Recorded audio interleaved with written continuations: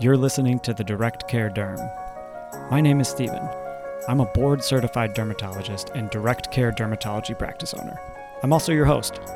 The Direct Care Derm is a podcast that gives you a blueprint for creating a direct care practice of your own with the help of my story as I'm living it and the stories of many friends and colleagues, both within dermatology and other fields of medicine and in relevant non-medical fields such as marketing and finance. Each week, my friends and I will be bringing you tips, resources, education, entertaining stories, industry insights, and so much more. Consider this your one-stop shop for taking yourself from direct care curiosity to direct care mastery.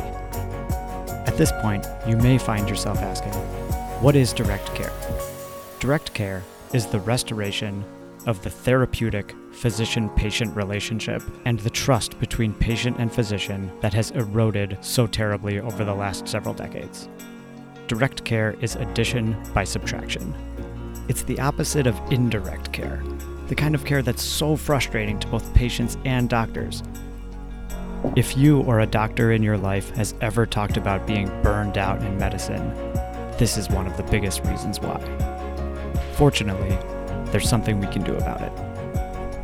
By removing as many barriers as possible that stand between physicians like myself and the people who need us, direct care practices seek to provide transparent, affordable, accessible, and superior care that meets and ideally even surpasses the expectations of the 21st century healthcare consumer. This episode of the Direct Care Derm podcast is brought to you by Above and Beyond Dermatology, my virtual direct care practice that is on a mission to raise the standard of care in dermatology. If you're interested in learning more, subscribe to the Above and Beyond Dermatology newsletter at llewellismd.com or simply find me on Instagram, also at llewellismd. Follow me so your message will get to my inbox and DM me the word newsletter. If you want to get on the list and also get my free guide to starting and consistently using a topical retinoid on your skin, head over to retinoids, retinoids.llewellismd.com. You can also find links in the show notes. My primary focus with Above and Beyond Dermatology is helping people with chronic inflammatory skin diseases who haven't felt served, seen, or heard in the insurance-dependent dermatology market. The signature Above and Beyond framework for flipping the script on how you experience dermatology care might surprise you and can ultimately transform you if you're willing to put in the work. I also love to help with quicker things that simply need to be addressed in a timely manner. This reduces unnecessary suffering and possible misdiagnosis or mistreatment, as well as overall costs. The latter is a great alternative if you find yourself waiting 3 to 6 months or longer for an appointment with the in-network dermatologist closest to you. If you know any Wisconsin residents who may be in the market for a dermatologist, please share this with them. I'll gradually be obtaining licensure in other states so I can serve a broader geography. I don't contract with health insurance companies. I prefer to contract directly with my patients, clients, or customers, whatever term resonates most with you in the context of a health transformation. This direct connection helps restore the eroded physician-patient relationship, which is the essence of direct care. Simply call or text 715-391-9774 or email Dr. Llewellis, DRLEWELLIS, at aboveandbeyondderm.com for more information. There is no obligation. I'm happy to hop on a call to discuss if I'm right for you or your family and teach you about my philosophy and approach. If I'm not the best person for the job, I'll do my best to help you get to someone who is. If you're not a Wisconsin resident but would like to pitch me on becoming licensed in your state, I'd love to talk to you as well. Now back to this week's episode. My guest on the show today is Dr. Bryce Bowers. Dr. Bowers is a family medicine physician currently in his last year of residency in Detroit, Michigan. He attended the Michigan State University College of Osteopathic Medicine in East Lansing, Michigan. Thereafter, he began his military career and intern year as a lieutenant in the United States Navy at Naval Hospital, Camp Pendleton. Returning home to Michigan to finish residency after serving his military commitment, he discovered a passion for physician wellness and burnout and now has created both a blog and a podcast, both known as Badge of Burnout, aiming to help normalize and understand the unique mental health struggles that physicians face. Dr. Bowers is currently working on writing a book, launching a public speaking career, learning about investing, and entering into physician coaching. As you listen, you'll learn just how much he has already learned so early in his career. The fact that he's already putting himself out there and sharing with other physicians in the community so that they might also learn something and get the help that he once got in his life to get him to where he is now is just incredible. I'm grateful that I'm able to bring part of him to you. Enjoy the episode. If any alerts or something come up, you can rest assured that you can ignore them. What's up, buddy? Oh, okay. Do you need anything? No. Okay. Love you. Okay, I'll be there. That was really kind of him. I wasn't expecting that. Screens are a big part of life in general with little kids, and there's a lot of balance, but that was really sweet of him what he just did there. I am very excited to have Dr. Bryce Bowers on the show with me today. We have a lot to talk about, and I already know, based on what I know about Bryce, that I'm going to be asking him to come back on the show. I know that he also has a fledgling show of his own. We have a lot in common. So, Bryce, take it away. Morning, everybody. Stephen, thanks for having me on today. This is my first official podcast interview, so I'm pretty pumped to be That's awesome. Getting into this space. My name's Bryce. I'm a third-year family medicine resident. I'm based in Michigan, the Detroit area right now, and I'm about 5 months from graduating. So excited. I'll save most of my story for later, but just as a superficial introduction, I grew up here in Michigan. I've lived here for 31 years now. I still hate the winters more than anything in the world, but the summers are the best. I keep coming back here. I did medical school at Michigan State. I barely went to college, and so I'm pretty lucky to have gotten into medical school, I think. And I had a pretty good time in medical school. I actually really enjoyed it. But the fear demons got a hold of me when I was in medical school because I finally came to realize that it's really expensive. So I, on a whim with my buddy, joined the Navy as part of a military scholarship because I just wasn't looking to pay all those loans back. I had a bunch of undergrad debt too. I did that with not a lot of research and a lot of money thrown in my face. And next thing you know, as an intern, I shipped off to Camp Pendleton near Oceanside in San Diego, California. And that's where a lot of my story starts and why I'm here today. And we'll get into that. I did my intern year there as a lieutenant in the United States Navy, and the weather and the lifestyle out there was unbeatable. It's a full 180 compared to here. But that's really where I started to struggle a lot. And that's where the wheels came off for me when I was doing my intern year of residency. I'll cover the details of that, but I ended up getting out of the military, finishing my time, and then I moved back home here to Michigan, and there was a break in my training, and there was a big time of wondering if I would even go back into medicine. And so I obviously am now back in medicine, so there's definitely some gaps to fill in there. I got back into a second-year program, and it's a wonderful program. I can't say enough about the residency program I'm in. I put shameless plugs in for it for all the time, because I think it's one of the best that there could be. It's a true model of excellence in terms of residency wellness. They care about me.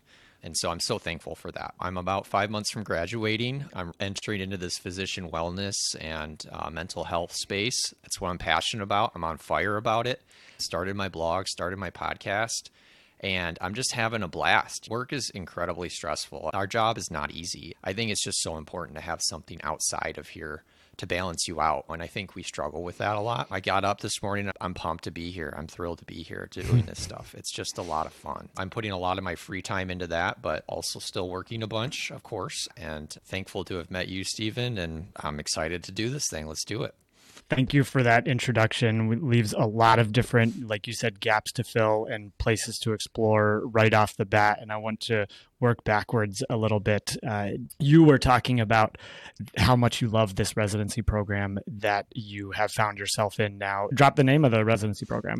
We just changed health systems, of course, the mergers yes. and everything. But That's so hard. The way of the world. But so we were Beaumont, which was a large health system over on the east side of the state here. And then we merged across the state with another system called Spectrum. So now we are called Corewell. But the original name of it was Beaumont Family Medicine in Grosse Pointe, which is like a nice suburb of Detroit. And so now we are officially Corewell East Family Medicine Grosse Pointe. It sounds like you're being taken care of and they care about you. They want you to get a good education. You're getting a good education, but they're not doing it at the expense of your health and well-being, and they understand that you will become ultimately a better doctor and a better leader if they address those other areas as well. The dermatology residency program at Stanford was amazing in that regard. I saw in the leaders at that time, Dr. Paul Kavari, who was the chairman there, and at the time no longer is, but Dr. Kristen Nord, who was the director of the residency program while I was there,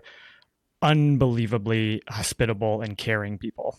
They cared a lot about academics and taking care of patients and doing research. Stanford is the biggest dermatology research division in the country, as far as I know, but they cared most about people. That's really what drew me to it. It seems like we feel similarly about the places that I trained and where you still are training. And if you ever end up being involved in training people, you're going to pass that on. You're going to be that way. I think way more of us than we think struggling in the dark, struggling and not telling anyone, especially the medical school to internship to residency to attending physician road. A lot of what my family medicine doctor calls anxious achievers, that type of person is used to doing really well their whole life, crushing it, figuring everything out and hiding everything like the duck, serene on the top and the feet flapping underneath. Many people I've talked to were like, yeah, I wasn't okay while I was in med school or residency, but I didn't tell anyone. For me, it took a tipping point. I've given a talk about this in the past, and for you, likely it did as well, to the point that you ended up asking for help or getting help without even asking for it, because it's that extreme. I hit a tipping point where I finally asked for help, and I'm in such a different place than I was because of that. It's just admitting that you're not doing okay. And I bet 95% of the people in your situation are also not feeling like they're doing okay, even though you think it's just you. And why is everyone else doing so great? So I want to throw that out to any other training programs, how important it is for training doctors like us who are going to come out and take good care of patients, but also be writers, be podcasters, spreading important stories like this. That is in part because we were raised in environments like that, in a residency program that cares.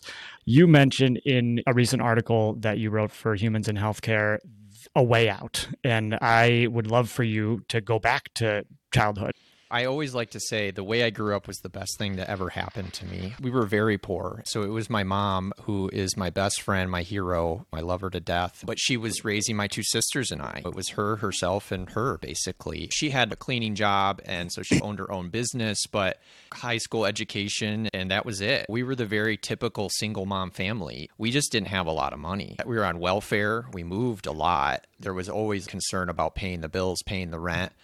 You know, and I just did not like that way of living. I really didn't enjoy it, as I'm sure most people don't. And that's not a knock on my mom. She did the best she could. She gave up so much for my sisters and I.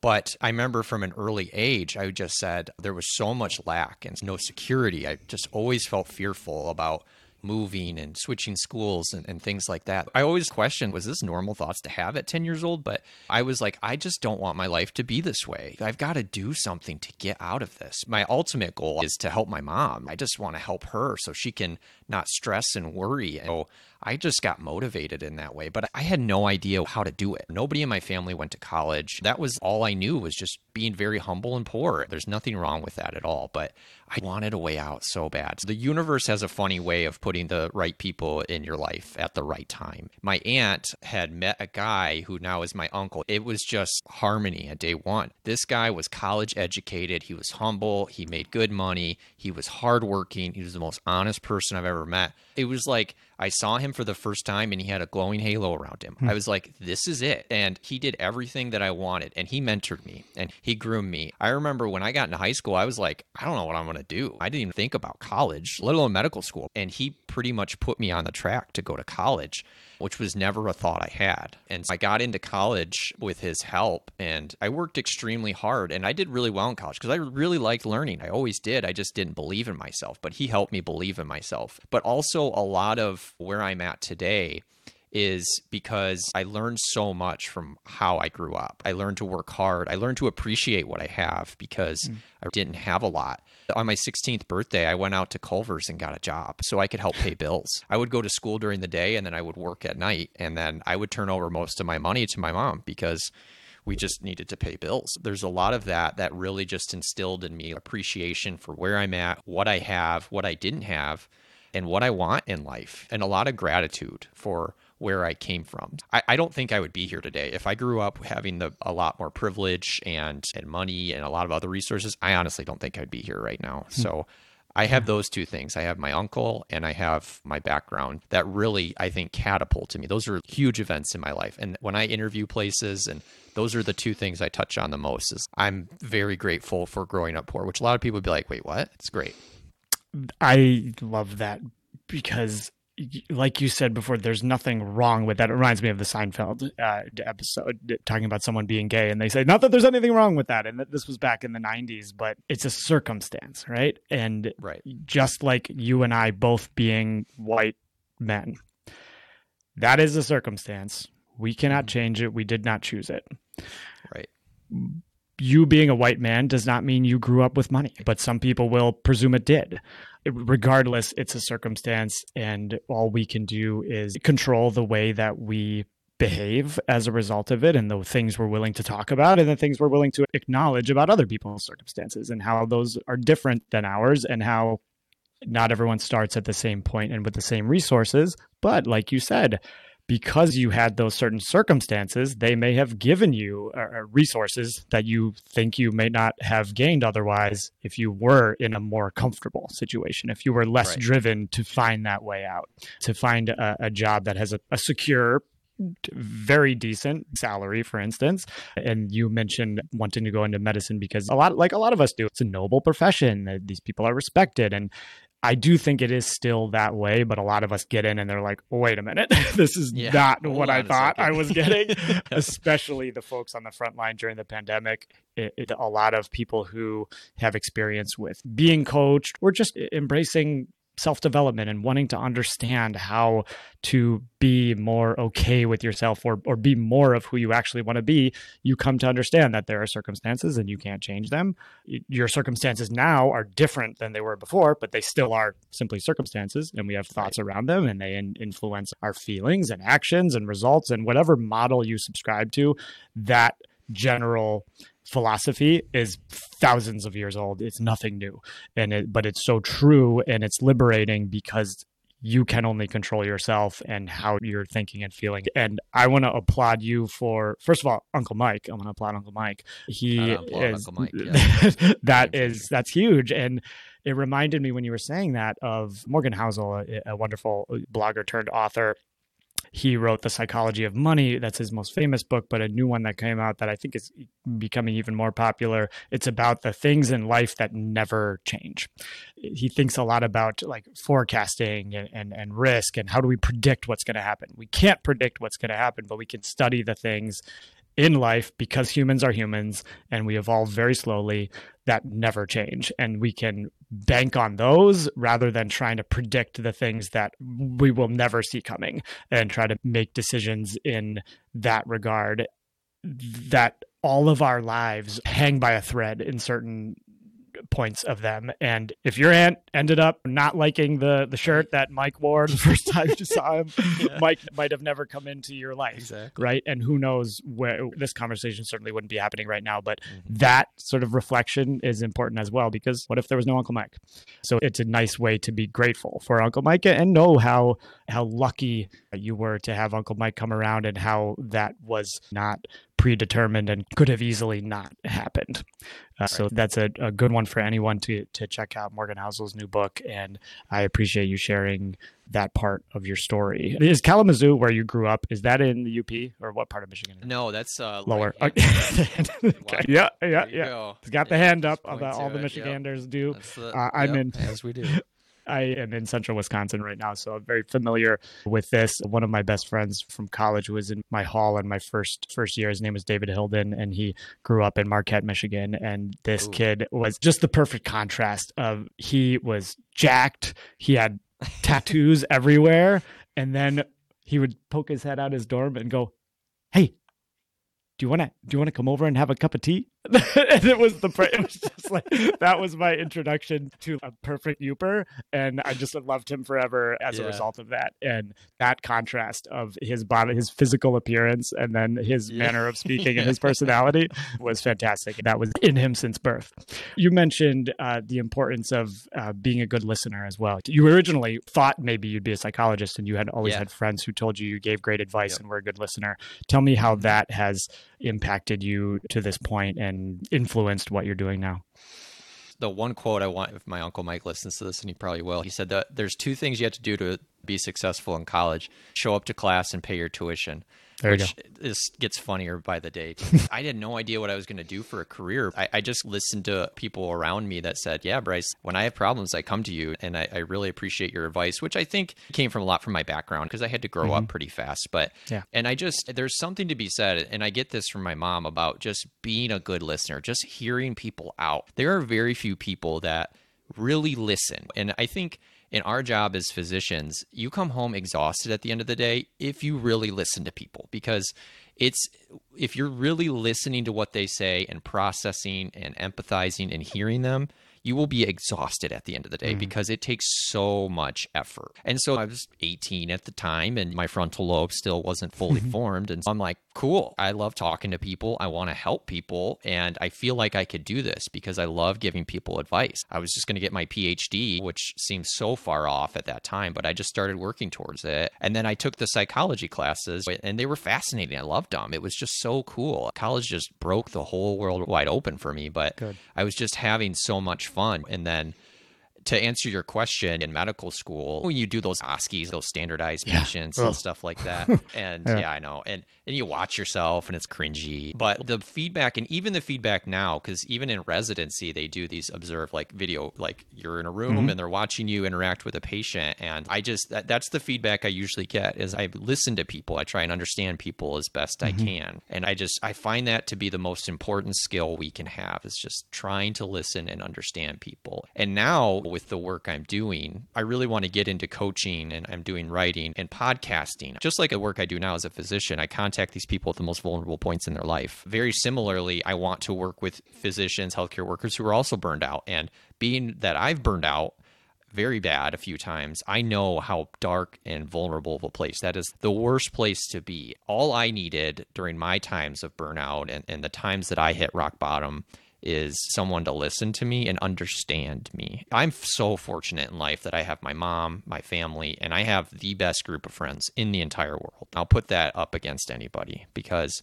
I have friends that listen to me, care about me, and support me. That's why the feedback I get in residency and how I've been able to get to this point is I'm just listening to people. This job is so hard. Trying to diagnose people is hard. Oh my gosh. But if you don't listen to people and try and understand where they're coming from, and they teach you that in medical school, they're like, just listen, they'll tell you what is, and it's so true. It just, the more you do this, the more they're correct. And the quote is, you have 2 ears and 1 mouth for a reason, right? You should listen twice as much as you talk. So that's what I try and do. And I think that's why I'm hopefully going to be successful in the work I'm doing, both as a physician and in this new space I'm entering too. I think I just enjoy listening to people. I love hearing people's stories. I love hearing people talk. Like, it's just, people are fascinating. They really are. They've got so much to share if you listen.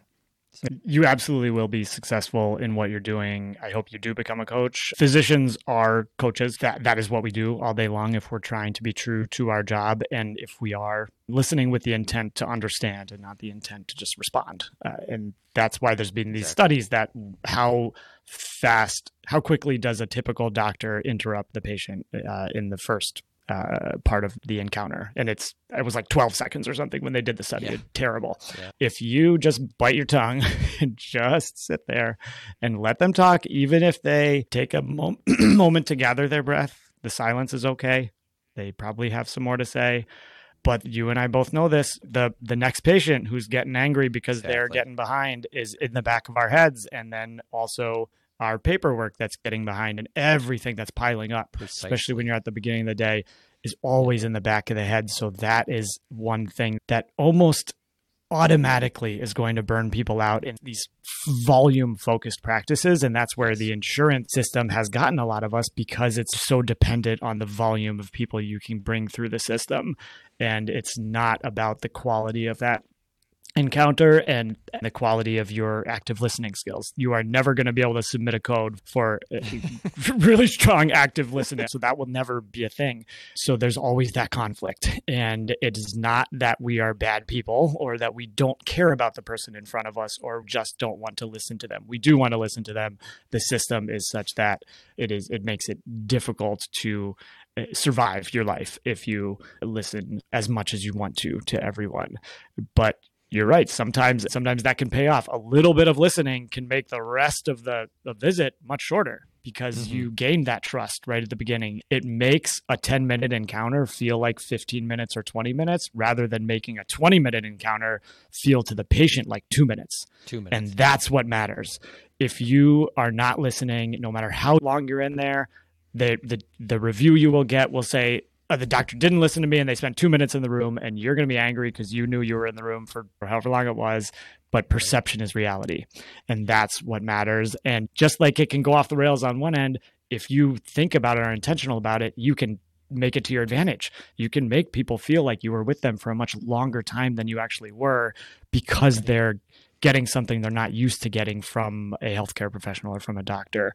So I see that in you. You are a coach already, and in terms of formal coach training, to be a coach to other doctors in a more formal way, that is a big thing right now. And I think there's a ton of value in that just because doctors, especially there's a huge trend of women physicians helping other women physicians. And I think this is necessary. Sometimes I get frustrated because it's almost a trope. I'm a woman physician helping women physicians who are in this specific niche. But I understand why. So it's my stuff internally. That is the reason I scoff at that. It has nothing to do with them. It's my baggage. And I'm grateful that all that exists. And I think the more people who are there to help in their own specific way, because everyone is going to need to hear it from a different person. And that's why there are so many women who need to hear it from other women. I think you'll be able to contribute a huge amount just by sharing your story as medicine, listening actively to their stories. I want you to be able to tell a little bit more about your breaking point or your tipping point. Do you mind if I read a short passage from an article you wrote? Please. Yeah, okay. Absolutely. All right. My depression, anxiety, and substance use reached a critical point that year. I struggled to a level I didn't know was possible. The problem was that I told nobody about how I was honestly feeling. Whenever friends and family would call, I put on my best act to portray myself as upbeat, positive, and living my best life as a new physician in beautiful Southern California. But on the inside, I felt a crushing sense of despair and agony that I would do anything to get rid of. I'm a physician, I thought to myself. Why can't I figure this out? That hit with me, and I know it will with a lot of people because of our experiences of feeling like we're the only ones who are feeling this way. I had a funny conversation with a fellow dermatologist and wonderful friend of mine who I worked with in Minneapolis. We came to know that we were both feeling that way in medical school. And we joked that it should be like One Flew Over the Cuckoo's Nest, where you show up and they just give you your pills in the cup and everyone gets an SSRI and you have to opt out, not opt in. And that's obviously not a solution to the problem, but it's a way of expressing that it's so much more normal for a doctor in training going through that to have a totally screwed up serotonin system and all the other neurotransmitters, and you're not getting enough dopamine, or you're getting too much or whatever. And we do it in the dark. We keep it to ourselves because we are trying to maintain that image that for the anxious achievers among us, it has defined us our entire life. Succeed. We succeed. And that's how we see value in ourselves. And that's how we think other people see value in us. So the possibility of not succeeding, or at least struggling while we're succeeding or trying to succeed, is very scary. So there's a lot of fear in that. So you suppress it. So I am, first of all, thankful for you putting that story out into the universe. As you said, the universe has amazing ways of acting, and other people are going to see that and be changed by that. I have absolutely no doubt. So tell me a little bit more about your tipping point, your bottom, the feelings you experienced, the people who came to your rescue, anything you're willing to share. Yeah, absolutely. I think, like you said, a lot of it started in med school, and I didn't really know, like, I had been pretty good in college. Like, I wasn't really drinking. I partied like every other college student did, but it was never an issue for me. I always got made fun of because I didn't go out because I was so focused on school. But when I got into med school, obviously the stakes got a lot higher. I showed up at Michigan State, and I'm like surrounded by these kids from like UCLA and U of M and like all these brainiacs, just absolute brainiacs. And I'm like, here I am. I barely got in. I didn't say I barely got in, but I just didn't even know I wanted to be a doctor until 2 years ago. So the imposter syndrome started early, and I just felt the need to succeed. I'm like, Bryce, I'm so close. You're so close to succeeding. You just got to get through med school, and you'll never have to revisit your past again. So I put some immense pressure on myself to succeed, and I did very well in med school. Like I said, I enjoyed it, but as time wore on, like the pressure gets to you. You start to crack, and whether or not you let people know that, I think everybody does. And I remember starting to feel that way, and I just didn't know what I was feeling. I didn't know. I'm like, am I anxious? Am I depressed? And I look back now and it was both of those, but I was just burnt out to no end. And I remember especially after step one, I was just like that screw everything mentality. Yeah. Like I'm done with this exam and I don't care what happens anymore. I knew I was not good in a good mental space, but I didn't have a choice. I got to keep going. That's what everybody else is doing. And that's what's expected of us. So onward and upward. I kept going and I was getting by, work hard, play hard. I noticed on the weekends, okay, I'm going out a little bit more, drinking a little bit more, but I'm showing up to work and I'm doing great in schools. I'm passing my boards and living large. I finished med school. I did great. But then it was time for residency. And I always knew that that time was coming because I knew I matched early for the military residency and I was going to be in Southern California, almost 2,000 miles away from home. And I never left Michigan. I traveled a lot, but I never lived away from home that far. Michigan State was like an hour and a half from home. I just knew I was somewhat dreading that. I also just was very unsure about the pressures of being an intern. And the perfect storm had started. I showed up there, and a whole nother topic is being a physician in the military. It's quite different than being a physician in the civilian world. You have to wear the uniform. There's a lot that comes with that. They have their own laws, for crying out loud. It's the UJMC. It's their laws. It's their rules in their world. It's not like it is out here. It's a completely different planet.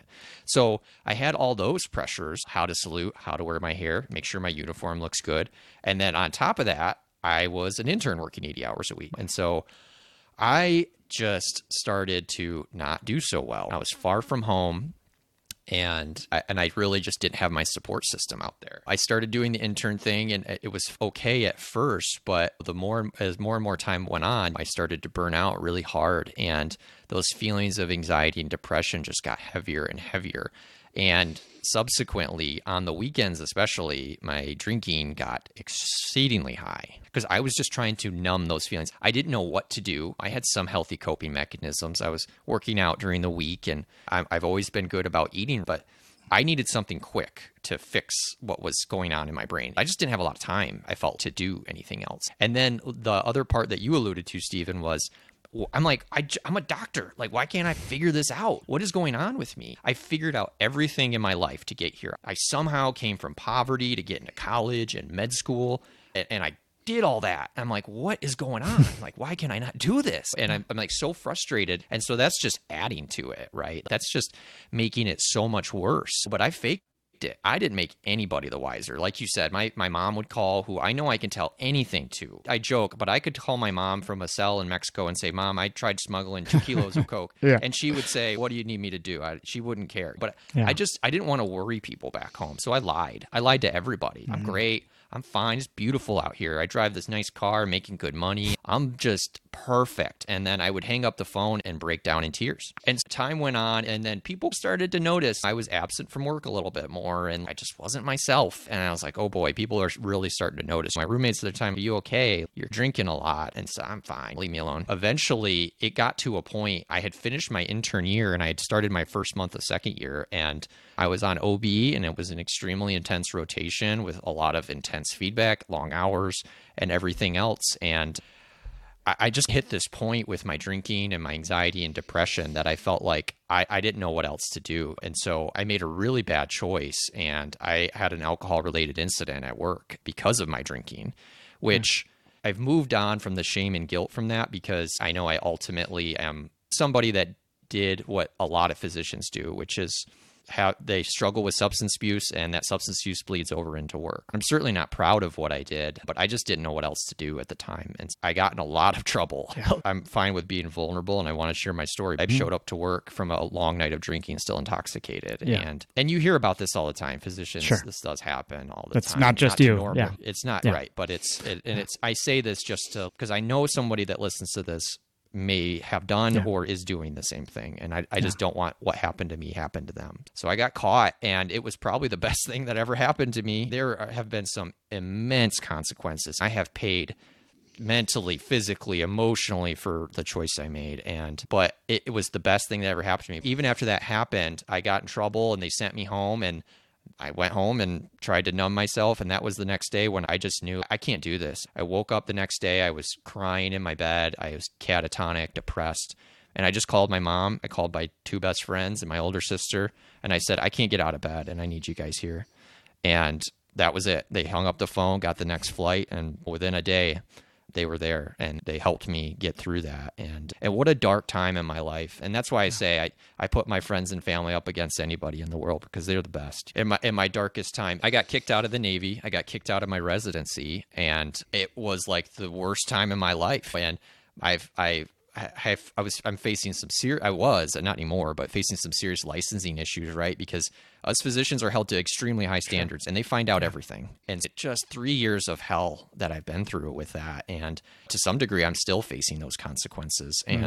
And so I don't want anybody to go through what I've been through. I don't want you to go through that anxiety and depression. I don't want you to go through that substance abuse. I don't want you to get kicked out of your residency or lose your job. I don't want you to have to stand in front of a licensing board. I don't want you to do any of this, to lose your life because you're struggling, because you're not able to be honest and speak up and say how you're doing. Now I'm sober and I'm in a monitoring program. That's a whole nother thing. That's a whole nother animal. There's these state monitoring programs, and I'm in one because of that. But my friends and family came, they pulled me out of bed. I did what I had to do. I got the help I needed. It was hard, extremely hard. So I would just say, try not to get to that point, because it's extremely difficult to come back from. And I'll say this to close. There's hope. If you mess up, and we all make mistakes. We all do. The question is, do you get caught in the mistakes you do? The commanding officer of the hospital at the time, when I had to meet with her, because I was a bad boy, and I got to go straight up to the CO. And she was very compassionate. She said, Bryce, 30% of the people here have done the same thing you do. I just need your help trying to figure out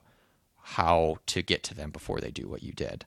And so that was really powerful. But ultimately, she said, yeah, you're out of here. I moved home. I got back into residency. This program took me, and they have been wonderful. There is a second chance for you. If anyone's out there has happened the same thing, people deserve second chances. And I think in this world, people are becoming more forgiving. It's been hard. Don't get me wrong. There's a lot of hoops I've had to jump through, a lot of lawyer fees. Here we are. I made it. I'm about to graduate residency. So there's hope for sure.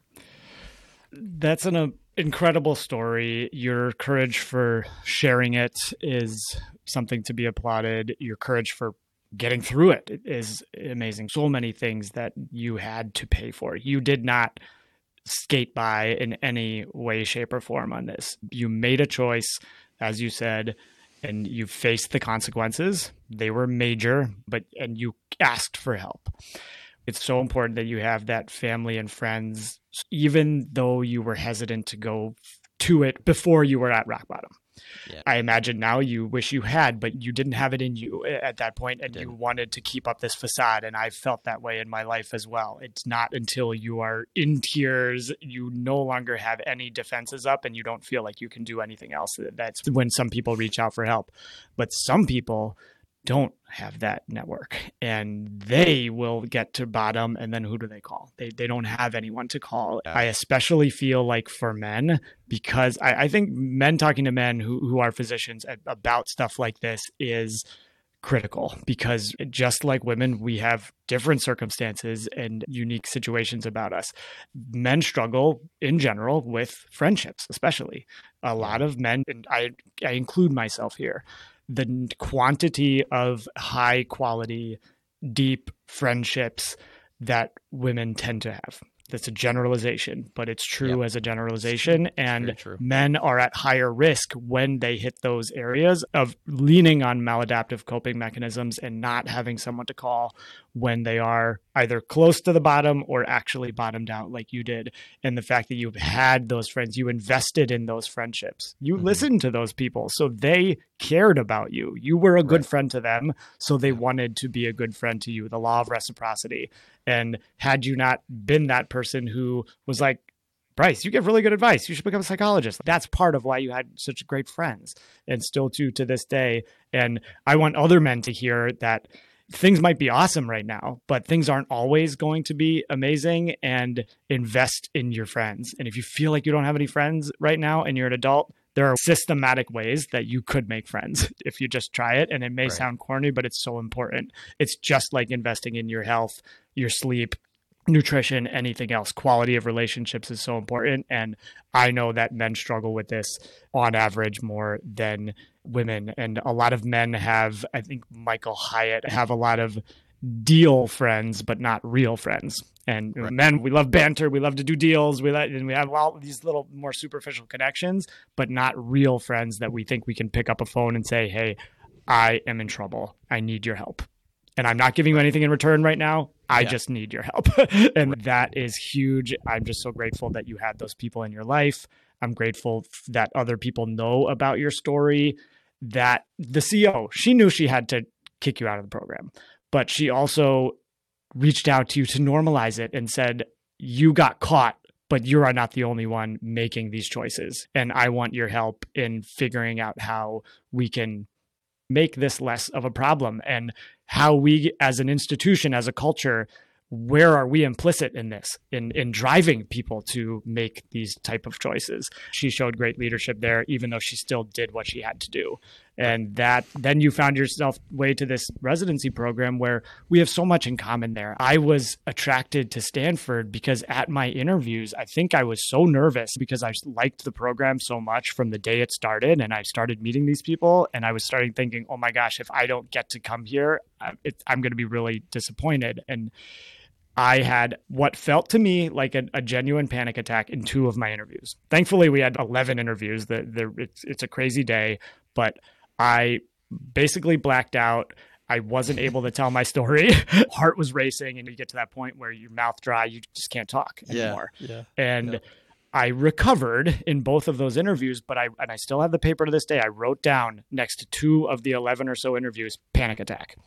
And a couple days later, I reached out to all of the faculty member who were in those 2 interviews, and I emailed them and I said, I just want to say, I'm sorry. I feel like I had a panic attack during our interview, and it wasn't me who was there. And one of them was like, totally get it. No worries. It happens all the time. The other one said, I didn't notice.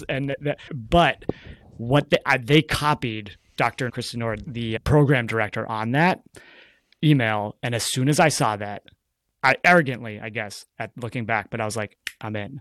And it wasn't because I did that as a slimy tool of, I'll use authenticity as a way of getting what I want. But it was the vulnerability and the authenticity that I showed from, I was really awkward. I want to apologize to these people. They saw something in me, perhaps, that was like, dermatology at Stanford is the freaking World Series all-star game of medical students, and it is horrifying. And the application packets that they go through, I can't even imagine what it's like, seeing the accomplishments of these people and having no clue how to say, this incredibly accomplished person is slightly less than this one. So that's my advice that I give to applicants is tell your story. Yes. You have a story that is yours, and that's the only thing you have that differentiates you from anyone else in this room. And that is what you need to tell and share. And I bet that made an impact when you shared your stories in residency, and it gave you something to talk about also, which is great. It's nice to not just be like, I like taking care of people. And that second time. So this, between getting out of my first residency and into my second one, I was nervous because I'm like, I'm in the national practitioner. This is out there. And so the only way I could proceed forward was I just have to own this. Hide from it. I don't hide from it. And I do med school interviews. I just did some residency interviews. And the ones that stand out the most are, it's not hard to tell when people are not being honest and authentic. And I just went in, I'm like, I don't know. I wrote my personal statement where I just laid out pretty much what I just said to you because what do I got to lose? And I got 20 interviews. I was like, Yeah. whoa. And I didn't expect that. I was like, man, if I get two, Yeah. I'll be lucky. But I was so surprised. And then when I interviewed at this program I'm at now, and it was like every program that I met, I was met with, hey, you did what you did, but you're human. You made a mistake. And it'd be different if I was like, yeah, whatever. But I owned it and I told my story, the whole shebang. And I think if you do that with anything in life, people will see that, and people want to help you and believe in you, that if you're authentic and genuine, you deserve a second chance. And because you are going to make a mistake in life, probably a big one at some point, unfortunately. And it's so important to own up to it, but also use it, turn your mess into a message, right? And bring that forward. And that's what I did. And I got a second year spot. It couldn't have been better. I was going to have to restart as an intern, which would have sucked, but I got a second year and at a great program. Who could have written this up? Nobody. No. And those are the best stories, right? Fact is stranger and more fascinating than fiction. I love the make your mess your message. Robin Roberts, I think that is. It's so important. And humans are drawn to stories. We connect with each other through stories that have conflict in them and ups and downs and anticipation of what's going to happen next. An interviewer who has 5 minutes with you and is interviewing this huge slew of very accomplished people is naturally, because they're human, going to remember that, as opposed to going to remember, okay, 262 on step one, and they played piano and violin in a concert orchestra and straight A's through med school, etc. You get it. Disclaimer here. Bryce and I are not saying intentionally F up so that you have a good story to tell. That is not authentic. Don't do it. That is not authentic. And we're not saying this is the strategy that you need to. This is not about tactics about getting into medical school and residency. It is helpful in all parts of life to own who you are, because you are the only person who is you. And that is the only thing you have that separates you from other people. And it's the biggest gift you can give other people. And it's also easiest. It takes so much energy to be someone else or be someone you aren't, and you can't sustain it. But when you're stepping into your own authenticity, it's easy. You and I could continue. We're going to start to wrap this up soon, but we continue talking for another 2 hours just about who we are and our stories. And I'll have you back for that purpose. But especially as doctors, patients need to see that we are also humans. And as soon as you recognize them as human and show them that you're also human, that goes a long way in establishing that therapeutic relationship and trust. That's a lot of my mission right now with my direct care practice. I'm trying to use that model as a way of both having a sustainable and happy and joyful life in medicine, which is what I want, and restoring for people who are going to trust their care in me, that trust that's been eroded over the last few decades, and the genuinely therapeutic physician-patient relationship. And that's a relationship. So it's both ends. It has to be, they have to feel it from you just like you're feeling it from them. And I see you being very much in that same wavelength of how you are helping your patients and how you're going to be able to help your fellow colleagues. I want to ask a few things that we've talked a lot about stories so far. My vision for this podcast is part roadmap, part inspiration. And we've done a lot of story and inspiration so far. And I want to talk a little bit more about roadmap. For me, this is the Direct Care Derm podcast. I was abruptly terminated without cause from my job in August of 2023. I thought I would have that job for as long as I wanted it. That turned out not to be the case. I'll go into the details of that on another show and with anyone who wants to talk about it. And I've talked about it in other forums, but that launched me into this entrepreneurial journey that I knew I would be on eventually. I didn't know I'd be on it so quickly. And we have to think about a lot of different stuff than just go in the room and take care of the patient when we're doing things that are our own. You have the badge of burnout. You now have your podcast. I'd love for you to talk about how that's changed you. What areas of your life have you noticed that, I got to get better at this, or I actually suck at this a little bit and I'm going to need to improve in this area. This morning, I totally screwed up our timing. We said we were going to be at a certain time. I did the central to eastern time zone flipped in my head when we were scheduling it. So in my head, we were meeting at 9:30 my time, but we were actually meeting at 7:30 my time. Yeah. And you were so gracious about that. But on my end, I also had to okay, don't panic, but figure this out. My son was home from school this morning, but he has what is likely fifth disease or erythema infectiosum, slap cheek disease, is bright red. And he got kicked out of school yesterday and they said he couldn't come back until the rash is gone. And we have a plumber here, and my wife and I are trying to organize when are we going to work? It's got a home day. Who's going to work now? And we did it. We came together, and your compassion, you pushed the timing of the episode back a half hour or so, and we made it work. But that's because I'm scheduling it, and I suck at scheduling. That's not my zone of genius. I'm working on it, but I don't ultimately want to be always doing that. And that's one of the first things I'll end up delegating. But tell me what you've learned, and reflect specifically on LinkedIn. LinkedIn is a fascinating thing. You mentioned you dusted off your LinkedIn. Tell me what you thought about LinkedIn a year ago and what you think about LinkedIn now. I remember when I was 18 years old, so that was 16 years ago, someone told me, they're like, you should get a LinkedIn. And I'm like, that is the dumbest idea I've ever heard. Corny, right? Yeah. I'm like, I am not going to do a LinkedIn. And she said it at the time. And then now to this day, I look at her and I just want to, I haven't reached out to her in a while, but I'm like, you were so ahead of your time. Honestly, I forgot my LinkedIn was even a thing. I had no idea. But with recently, like I said, the universe just has a funny way of pointing you in the right direction. And I had some physician coaching, and I was pointed towards pursuing my passions in this realm of physician wellness and burnout. And my coach was on LinkedIn. All these other people are on LinkedIn. And then I got sucked up into this entrepreneurial space too, where I'm trying to grow a little bit of a brand and a business. And then I just started asking people, hey, where are you at? Like, where are you trying to grow yourself? And LinkedIn. I'm like, oh, geez. Okay. And honestly, it's been like mercurial in a way. It's just, whoa, I've really taken off in terms of my connections, and a lot has to do with SoMe docs and stuff like that it's been great. But that in and of itself has its own learning curve. I really had to bust down on the skills of, I looked at other people's profiles. I looked at your profile, I remember, Stephen, and I'm like, how do I get my profile to look anything remotely like this? And the other thing I really had to do was I just started reaching out to people, right? Like just cold connecting with people saying, hey, you're doing this. How are you doing this? Do you have 15 minutes of Zoom coffee and can we meet and talk? I'm reading a book, Rich Dad, Poor Dad, and I've posted a few times about it. And this is always something I've said is I tend to surround myself. I joke about this with my friends. I'm like, oh, I only have friends. One's got a lake house. One's got a boat. One's just because they've got these, which is a total joke. But also the point is I surround myself with people in both like work and life that have a certain skill set because I don't have that skill set. And like you said, scheduling, I would be horrible at scheduling, or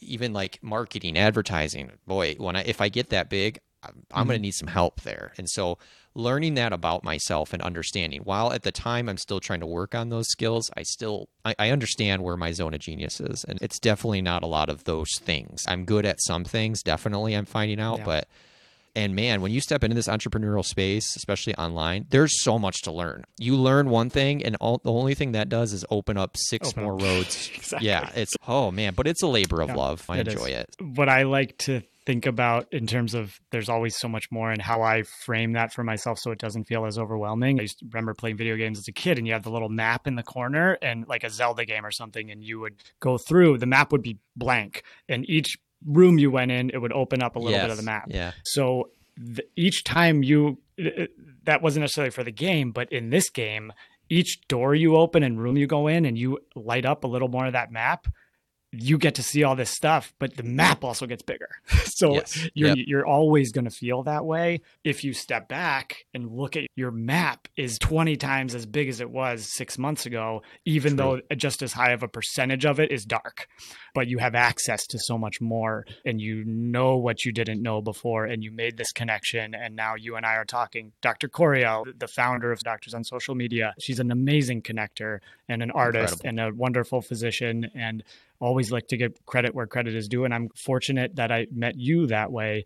And I'm glad that I took the time to hear your story and learn your story. Real talk. When I first saw you, I was like, okay, Bryce, he's a resident and already talking about burnout. What's the deal with that? You're still a resident. But now I know and I felt burned out as a resident, but I wasn't necessarily talking about it, but that was on me. But you have such a story, and obvious to me now. And it's, of course, you're talking about this and you're helping people by doing that. But I only have that understanding because we had a conversation and I got to know you rather than making judgment, like snap judgments about seeing your photo and where you are in life. So I'm grateful for that. You got to delegate eventually, and you get figure out whose zone of genius is the scheduling, whose zone of genius is the spreadsheets, whose zone of genius is marketing. I'm working with a branding and marketing agency right now and having a wonderful time doing that. I could do it on my own, but I don't know what I don't know. I depend on people for my livelihood to pay me, compensate me for my expertise.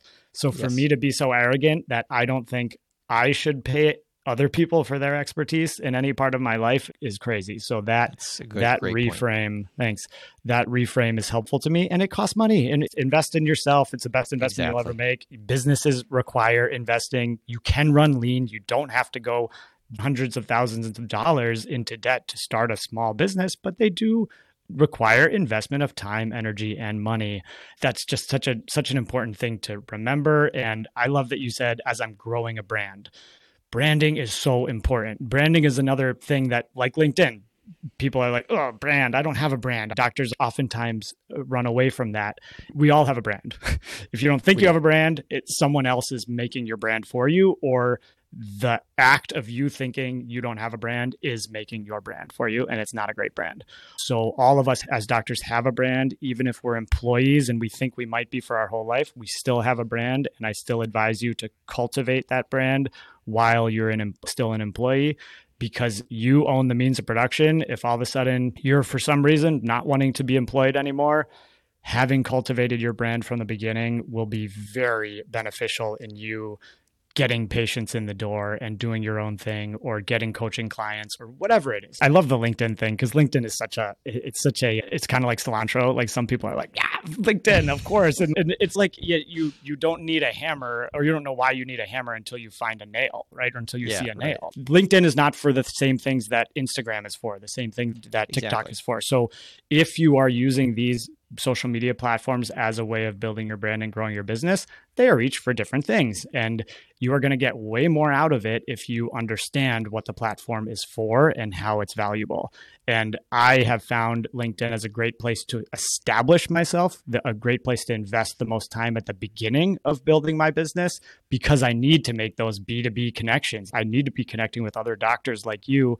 I want patients who come across me say, hey, who's this Loyalist guy? It seems like I could get an appointment with him in 2 days, but what's his deal? And because of those connections I've made, and then appeared on someone else's podcast or been in a blog, those patients will have a way of interacting with me that way. And I've already started to build that trust and that awareness of myself. So that's where I'm starting. I love that you're on TikTok. I think we should do a TikTok together at some point. That's on, but not on, because I never do one. But I think we could do this. And one idea, let's just bookmark it. Jada Pinkett Smith did that like red table talk. Did you ever see that? She had a talk show, and look it up. She had a red table, and I think it was symbolic of her having really vulnerable, meaningful conversations with other women, I presume, maybe other men actually. But this conversation, especially between two men, just going deep like this, it happens, but it's not happening enough. And especially between two physicians, and our version of red table talk, especially doing something like that on TikTok, where younger, like Gen Z physicians, that kind of thing could see it. I think it could be very valuable. You sharing your story about that choice you made, me sharing a story, putting our shame out there. I'll close with one story again about Stanford.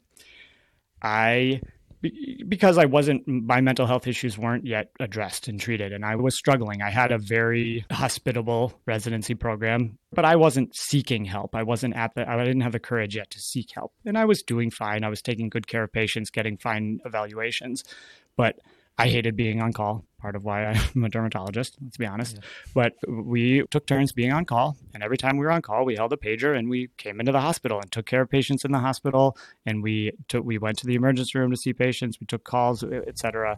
And I always dreaded those weekends. And I wish I had the mindset skills that I do now to turn that around a little bit, but I dreaded them.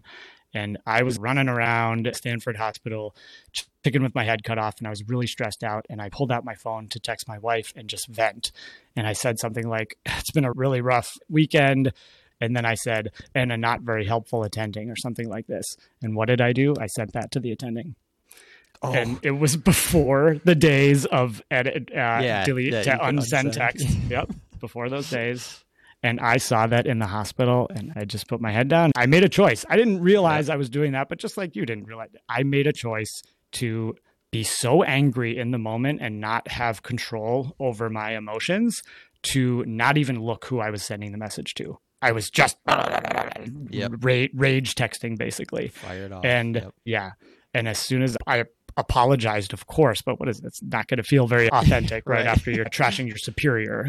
Right. And she was cordial, but it wasn't great. And I was called into the CEO's office for that, Dr. Nord, and she is amazing. We had a wonderful relationship. And all I remember from that meeting, other than me feeling extreme shame and embarrassment, was her saying, Stephen, what's going on? It's just, it's not you to do something like that. Right. And that's all I'll remember. And I credit her for saying that and not just getting angry at me and saying, we cannot have residents like this, that sort of thing. And we worked through it. But those stories, they happen to everyone. And if you're a person who doesn't have any stories like that, okay, then you don't have anything to share in your interview and you probably don't need a leg up in the process anyway. Exactly. But just especially men sharing them with other men and becoming friends through that process and increasing that network of real friends, not just deal friends, is something that I feel like you and I could cultivate together and build our brands together. We're at similar points in our career. We're not very far off. Yeah. You're going to have strengths that I don't, and vice versa. And I love working with, my LinkedIn post today is about working with people who have complementary strengths to me. If you're a spreadsheet person, you shouldn't surround yourself with spreadsheet people. You should have a person who loves wheeling and dealing and a person who loves scheduling, etc. I will let you close with any final words you may have, with the caveat that I'm absolutely going to beg you to come back in a few months or so to continue this conversation. And if you want to tell anyone where they can reach out to you, that'll be in the show notes as well. But tell anyone where they can best connect with you. Thanks. This has been great. And like you said at the beginning, like, this is going to fly by, and it did. I can't believe we've already been going for an hour and 20 minutes. Yes, but exactly. If you are struggling, if you're going through something, if you feel like something is wrong, I just encourage you to seek some help. And whatever help that is, you can reach out to me. I know I'm a complete stranger, but I'm more than happy to guide you. But a friend, a family member, a therapist, whoever it is, because our job is extremely difficult and stressful, and there are so many demands on us. And we often aren't taught the coping skills that we need. That's all I want from what happened to me, is that the thing that when people reach out to me and said, your story helped me, that's, if I did it for one person, I'm good. But I want to help more people. I don't want anybody to go through what I did. So that's my big ask, is just please be mindful of how you're doing and have the courage and the strength to come forward and just say, I need some help, because we all do need help at some point in our life. I'm very active on LinkedIn. I love to connect with people on LinkedIn. I'd say that's the main way to connect with me. I do have an Instagram. It's at Dr. Bryce Bowers. TikTok. Yeah, let's do the TikTok. And then my blog is Badge of Burnout. The whole point of that is to get us to stop wearing our burnout as some badge of honor, because it's 2024. We're over that now. Yeah. And then my podcast too. Those are ways to connect with me. I'm on SoMe.docs as well. So lots of ways to connect with me. And I really hope if you want to work together, you want to be on my podcast, you want to write a blog piece with me, if you just want to chat, I'm open to any and all. But please connect with me, follow me, join me, help the movement, help us get better. That's all I got. Yeah. Beautiful. Thank you, Bryce. As Dr. Todd Otten, who I imagine you've come across on LinkedIn, he wrote a book. I just had a meeting with him the other day. Beautiful. Zoom coffee, right? Exactly. His book is called Ripple of Change. And that metaphor, I spoke to Dr. Desai in a recent conversation for this show about that, where it's a huge fight. And sometimes it can feel like voting. Like, what does my vote count? But what does it mean when nobody votes? So throw your stone into the ocean or into the pond and make that ripple. And you have no idea whose ripple that is going to bump up against. And the ripples it's all additive or whatever, physics, I don't know. And that is just something that's really important to remember. Don't get overwhelmed by the size of the problem. Civil rights battle, for instance, it is ongoing. It is a much bigger battle, longer battle than any of the lives of any of the individual participants. But that doesn't mean that the work that is done is in vain and shouldn't be done. I remembered one thing because you mentioned coping mechanisms that I just remembered from the beginning of this show, because it was a little chaotic at the beginning here because of my scheduling snafu, and my son is home from school. He came in from the other room. He was originally going to sit right by me in my office. He came in from the other room right when we were about to get started. And I told him, I need a little bit of time. And he came in with he's playing this dinosaur game, and he just had one more dinosaur to show me. And my response to him immediately was, I said, Stellan, I told you. And I saw the look in his face and just like the light go out of his eyes. And I said, no, but buddy, come here. I said, Daddy, sorry. That was what I want to see, the dinosaur. Show me. And he just goes, show me. He goes, that was just the last one I wanted to show you. And then he smiled. So we're all works in progress, right? I still, the space between stimulus and response, the more sort of therapy for me, but whatever you do, self-work you do to create that space, and then be able to recognize that and not have that immediate response of frustration. But as things add up, like it did for me this morning, you're still going to screw up sometimes. And I screwed up there, but I repaired it immediately. And I wasn't having this sinking feeling of, oh my gosh, I just was terrible to my son through this interview, and then go apologize to him 90 minutes later when he's totally forgotten about it. Yeah. I repaired it immediately in that moment because I know how kids are, and we're fine. And I'm going to go hang out with them now. We have tons more to talk about. People will check you out on Badge of Burnout. Is your podcast also the same name? It is. Yep. Okay, great. Badge of Burnout, the podcast. Great. And we will follow you on TikTok and Instagram, and connect on LinkedIn if anyone wants to connect with Bryce. And plenty of stuff will be in the show notes. Thank you so much, Dr. Bowers. You are still in residency. You're working really hard. And for you to take this time with us to share is wonderful. And stay in do you know The Gap in the Gain? That's another Dan Sullivan, Ben Hardy book. Do that as you're approaching the end of your residency. You have come such a long way, and don't just let that residency graduation come and go, and on to the next thing. So recognize how far you've come, stay in the game. And I've learned a ton from you. I feel energized by this interview, and I know the listeners will as well. And I think we did a good amount of inspiration and a little bit of roadmap as well. And we'll continue to do more. I'm thinking about when I have guests back later on for follow-ups, that we could choose one or two topics to do a deep dive, like branding, marketing, legal, whatever it happens to be. What do you do when you have to call in front of the medical board?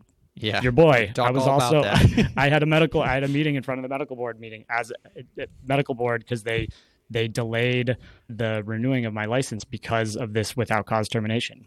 I did nothing wrong. It was super easy. Ended up was really easy, but I was in this stage of, oh my God, this is terrifying, because I had they just said, you have a meeting. They didn't say why or anything like that. And that's really scary for people. I think some people don't even know that their malpractice insurance typically covers an attorney to be present with you at a meeting in front of the medical board. And I had an attorney with me, and I didn't pay for it. And I wouldn't have known that if I didn't talk to someone on LinkedIn, probably, to be honest, or listen to a podcast.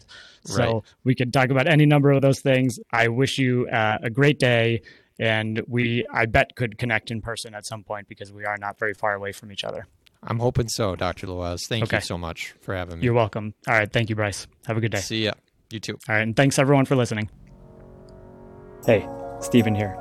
If you enjoyed this episode, the best way you can support a podcast is to share, follow, subscribe, and most importantly, leave an honest review on Apple Podcast or your favorite podcast hosting platform.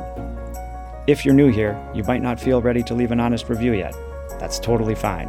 At the very least, keep listening and share it with one person in your life who you think might benefit from it.